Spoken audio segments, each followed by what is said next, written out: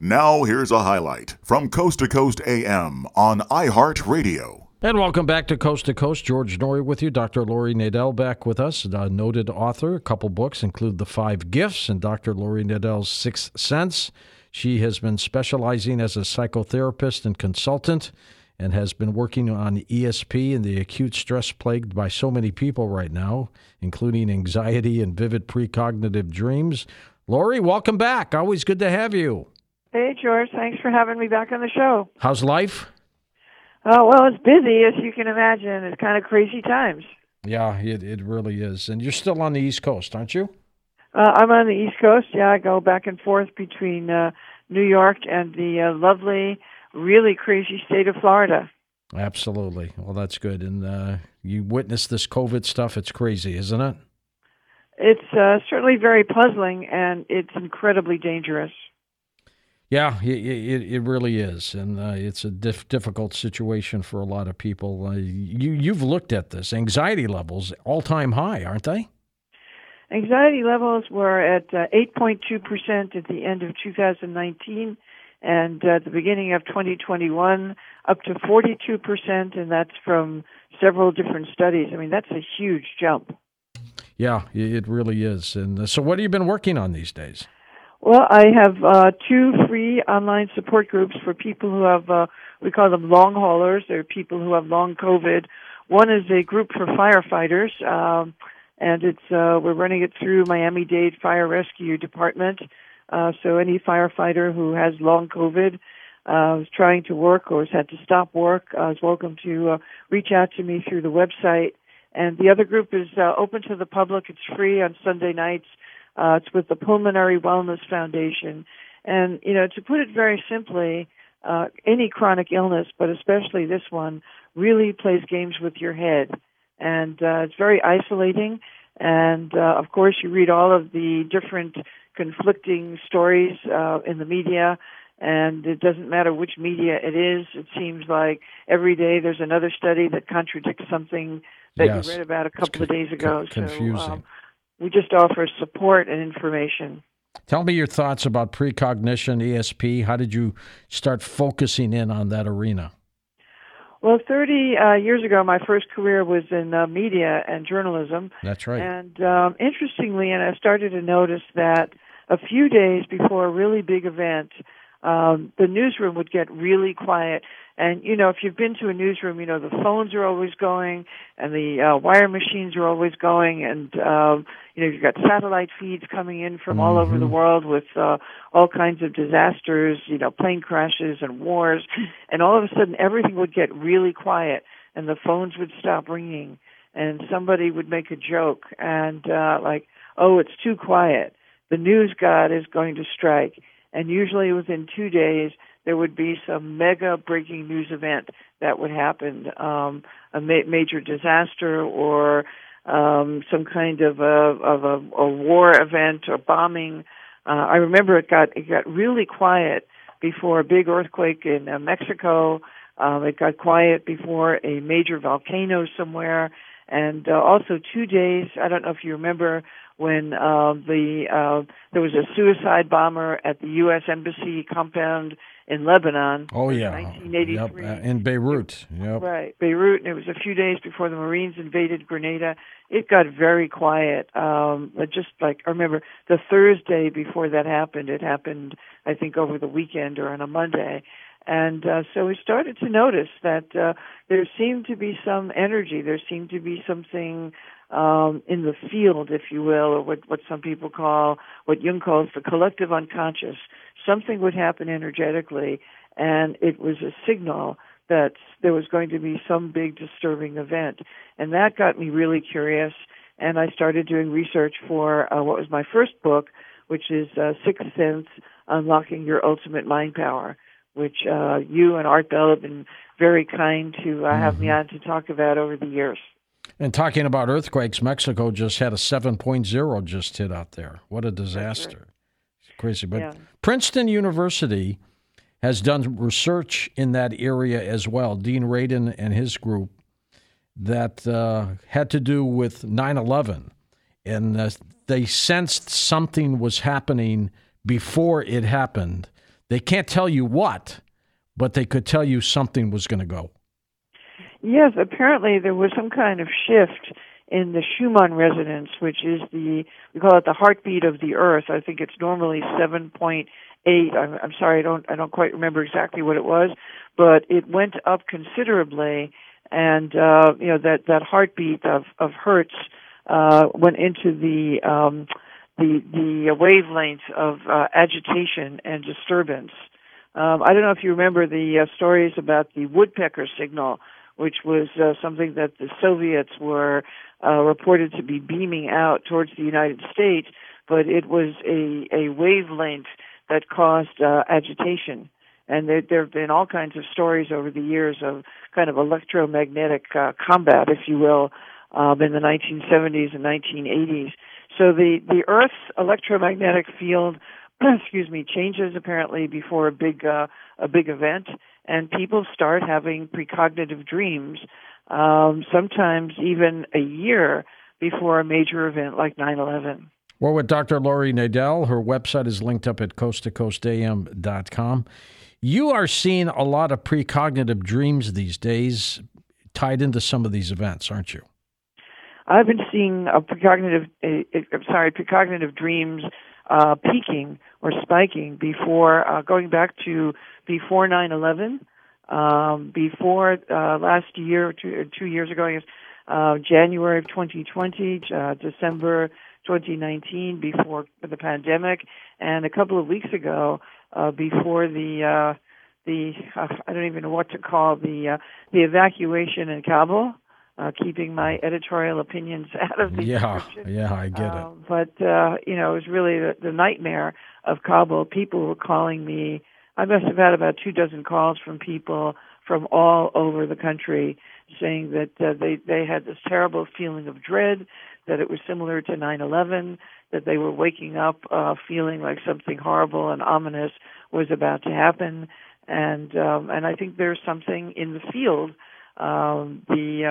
The collective unconscious is what Jung called it, and I think that we pick up that data sometimes when we sleep. Why can't we, or is it specific enough where some people know exactly what's happening? But I would say mostly these precognitive dreams are events, but they don't know what they are. Most of the time we don't know what they are, but there's a lot of research that shows that I know in my own practice, the first precognitive dream about 9/11 happened to a client who lived it was reported by someone who lived in Lower Manhattan, and she literally dreamed the whole attack from the ground. The air was filled with smoke and dust, and people were running uptown, and there was noise, and she didn't see the actual attack, but she dreamt the aftermath of the attack. Hundreds of people in New York City, reported dreams to their therapists in the year leading up to 9/11 about planes flying into skyscrapers, about the image of the tarot from the Rider-Waite tarot card with people flying out of the tower, people jumping from the tower, flames coming out of the tower, birds, which are often universally seen as kind of birds of prey, as ominous symbols, birds flying into towers, into tall buildings. Children in California, a few days before 9/11, were building Legos and piles of blocks and then knocking them down with airplanes. So we knew collectively. We didn't know what, but we knew. A couple days before 9/11, my first daughter called me and said, "Dad, I had the strangest dream." And I said, "What happened, Wendy?" And she said, I'm dreaming that I'm in a big city like a Chicago or New York, and I'm walking down the street, and I'm walking in a foot of dust and debris, and I'm looking up to the sky, and all I could see are snowflakes of dust falling down on me. God. And we didn't know what it was. Right. And then a couple days later, 9/11 happens. She calls and wakes me up, says, "Dad, you got to turn on the television. You won't believe what's happening."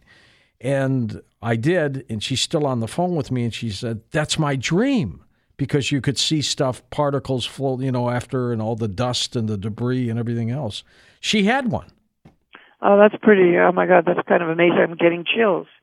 A lot of people dreamt about the dust and the smoke and people in the street, crowds, and and whether it's fortunate or unfortunate, maybe it's a blessing in disguise that we don't dream about exactly what's going to happen in detail, and that our conscious mind knows, but the subconscious or the unconscious knows, and to the collective unconscious, certainly in this country, 9/11 was not a surprise. And also, if we go back to, the imagery of 9/11, we think about movies. I'm thinking about Japanese horror movies from the 1950s, where New York is under attack by some kind of monster, or Right. you remember the some of the scenes. I'm thinking of, say, King Kong or the Beast from 20,000 Fathoms, Or where there Gorgo. are planes kind of attacking the Empire State Building. Godzilla. These images have been in our collective psyche for many generations. At what point, Lori, or maybe we never will, put this together where the precognitive dream will show you exactly what and where? I think that raises an interesting question that people ask me. Why are some people psychic? I know a lot of psychics say that everyone is psychic. And for some people, we all have some degree of psychic ability. But for some people, or probably most of us, it's kind of like playing chopsticks on the piano. We can all learn how to do it. But some people can play Mozart at Carnegie Hall, and there's only one Mozart. So I think there are people who are highly psychic and highly intuitive, but it's a question of degree, and I think it may be genetic. So as we evolve, and this is very interesting because I've been talking to people about this a lot. Dr. Jonas Salk, who invented the Salk vaccine, wrote a book called Intuition, Merging of Reality, the Anatomy of Reality, the Merging of Intuition and Reason. And he said back in the 1980s that if we do not evolve into a more intuitive, empathic species, we will make ourselves extinct. And when I interviewed the late Dr. Roger Sperry, who won the Nobel Prize for discovering the left and right brains, he said the same thing to me. He said, we will make ourselves extinct as a species if we continue to glorify kind of the left brain, kind of logical intelligence and arrogance and greed. And if we don't become more intuitive and what we call right-brained and empathic, and realize that we're all interconnected until it's wired into our DNA, we run the risk of wiping ourselves out as a species. Why are these precognitive dreams causing anxiety? How come? Well, I think that when people have a sense of dread, I go back also to 2012 before Hurricane Sandy. Dozens of people, 6 months before that event, were reporting to me that they had a sense of impending catastrophe, similar to the summer before 9/11. And I think, right now there is, of course, many reasons for collective anxiety. We have instability. We're living in a cycle of turbulence. We have multiple disasters happening at the same time. We have instability. There's war. There's certainly the pandemic itself. Never mind all of the theories or possibilities about how it started and where it's going. So I think that precognitive dreams feed into that sense of discomfort and being troubled by the magnitude of uncertainty that we're living with. You've heard of Lynn McTaggart. You probably know Lynn. Oh, sure, yeah. Okay, and we were talking last week about intention, and I asked her a specific question. I said, is the one just as strong as the many when it comes to some kind of intention experiment? And she said no. She said the many collectively are bigger and it works better than the one. And I still have problems understanding that. Because I'm wondering if there's that one individual out there who is so good at this, he or she far outshines the group. What do you think? Well, I think it's a really, really powerful question. I think that there are quote unquote evil geniuses. There are people who are able to tap into, the forces, if you will, or archetypal forces of destruction, just like there are archetypal forces of love and compassion. And so I think that certainly that is quite it is quite understandable that there could be several ones, as you say, out there who have the ability to kind of create or generate a kind of a malignant kind of event like the pandemic or like a wave of conflict and combat or malevolent kind of events, which we're certainly seeing in the news. You're seeing a lot of violence on a scale that even after 20 years working in newsrooms, I've never seen a wave of such bizarre, violent events as we're seeing right now. And it could be that there is, one or two, or that there are several people who know how to tap into that fury and rage and to generate, a cycle, which is what we're set. In this case, a cycle of behavior that is very destructive. What is, Lori, the sixth sense phenomena? Sixth sense, of course, is, I shouldn't say of course, but sixth sense is the ability to perceive something spontaneously without the conscious use of reasoning. And when we're specifically talking about the sixth sense, I like to think of it as like a satellite dish in the brain that's able to pick up impressions from something unseen, whether we're talking about the collective unconscious or whether we're talking about something telepathic or picking up something that's going on in somebody else's mind, or being able to do what remote viewers do, which is to, pick up on a target in a different geographic location or at another point in time. So I think of it as a kind of like a satellite dish and a kind of data collection ability that everybody has, as I said, to one degree or another. Does ESP have anything to do with this, extrasensory perception? I think extrasensory perception is the way we describe people who have the awareness and the gift, if you will, of going into that sixth sense part of the mind at will, and being able to pick up events or targets of things that haven't happened yet, or dream about people who you haven't seen in a long time, and then suddenly that person appears in your life after you've had a dream. So I think of ESP as the ability to harness the sixth sense, but that's my personal definition of it. Do you find, Lori, that most successful people in business or life in general have these abilities? Absolutely.